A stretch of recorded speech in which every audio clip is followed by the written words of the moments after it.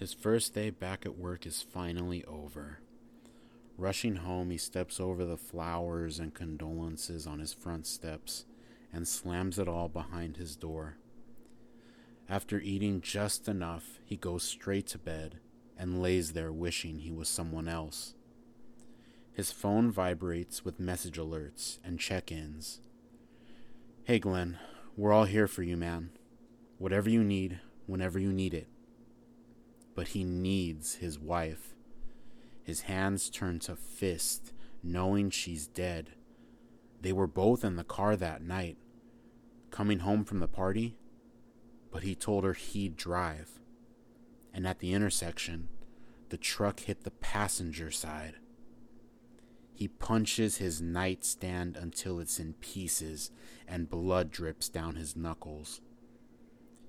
He falls asleep, crying, missing her more than he can stand, and wakes up in their bedroom, but it looks different. Wandering around, Glenn sees pictures of him, Donna, and a baby. They never had kids, so he's probably dreaming. In the hallway, there's photos of them in Mexico, Oregon, Cambodia, and trips they only talked about taking. Then in the kitchen, he sees her making coffee, alive and well in her PJs. She's so beautiful, it hurts. He's scared to blink. She might disappear. She catches him staring. Morning creep. You want coffee?" He wants her. He marches over and sets her cup down before throwing her on the counter. His hands and lips savor every bit he can get. He pulls down her pajamas when their little son wanders into the kitchen. Morning, baby. Hungry?" She fixes herself before picking him up, and Glenn wakes up again. But in a small, plain, white room with bed sheets and scrubs to match. The sun shines through one window with bars on it. A nurse walks in with a tray of pills. "Good morning, Glenn. How are you feeling today?" He tells her he's fine. Hiding his confusion, he takes his pills and spits them out when she's gone. Stepping out of his room into the psychiatric ward, he asks around for answers. His neighbor tells him he was brought here yesterday morning. Apparently, he went insane with grief. "You kept saying your wife wasn't dead. Kept asking for her and your son? Like you was sure she was alive, and they had it wrong." Glenn's doctor shows him a recording of their meeting yesterday, and the person in it looks and sounds like him, but it's not. The twin explains that he woke up in a house he didn't recognize. He called out for his family, but they didn't answer. He stumbled into his wife's memorial outside, and it freaked him out. The other him called the police to report his wife and son missing, but he couldn't prove they had a son or that he hadn't lost his mind. So they put him in here.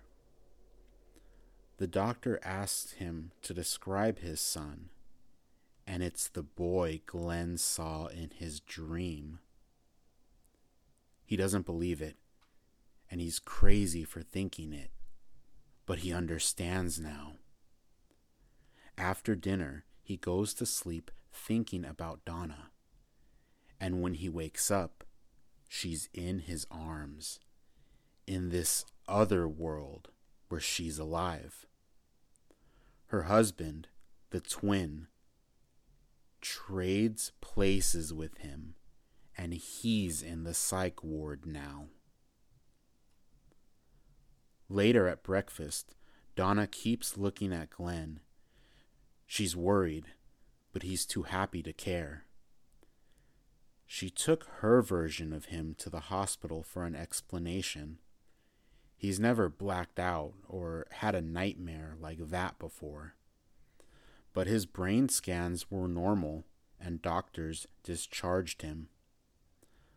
"All right, enough of this," Glenn says. "Come on, son, we're going to the park." His smile is huge and looks just like hers.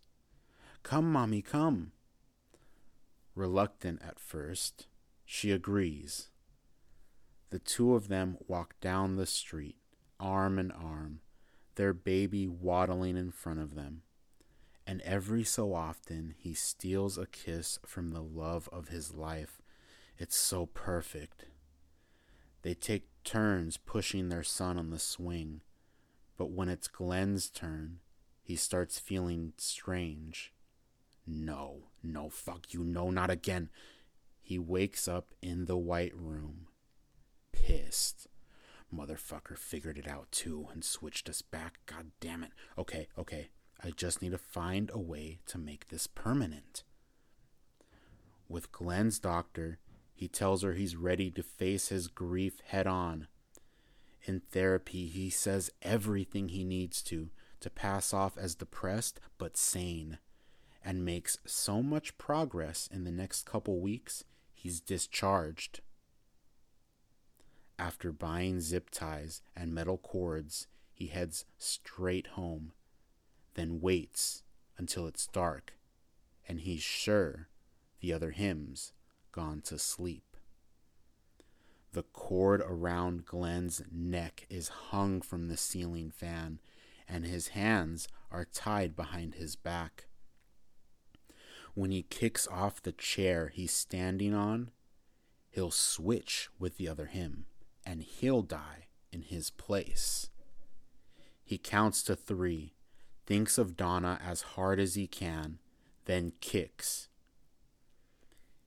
He wakes up next to her again, but his hands are tied to the bedpost. "Baby, what the fuck is this?"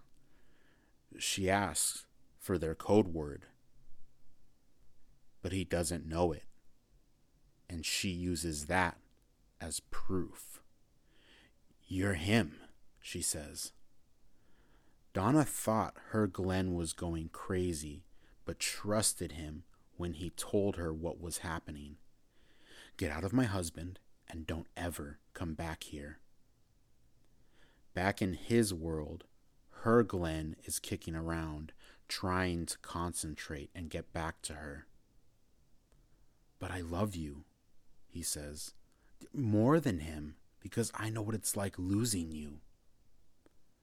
Like an angel, she puts her hand on his cheek, then sinks to the edge of the bed, looking him straight in the eyes. She knows about where he's from, and that she's dead there. "And I am so sorry for what happened, but you can't be here. I don't care where you go, but it can't be here." He'll always give her what she wants. Always. Goodbye, baby.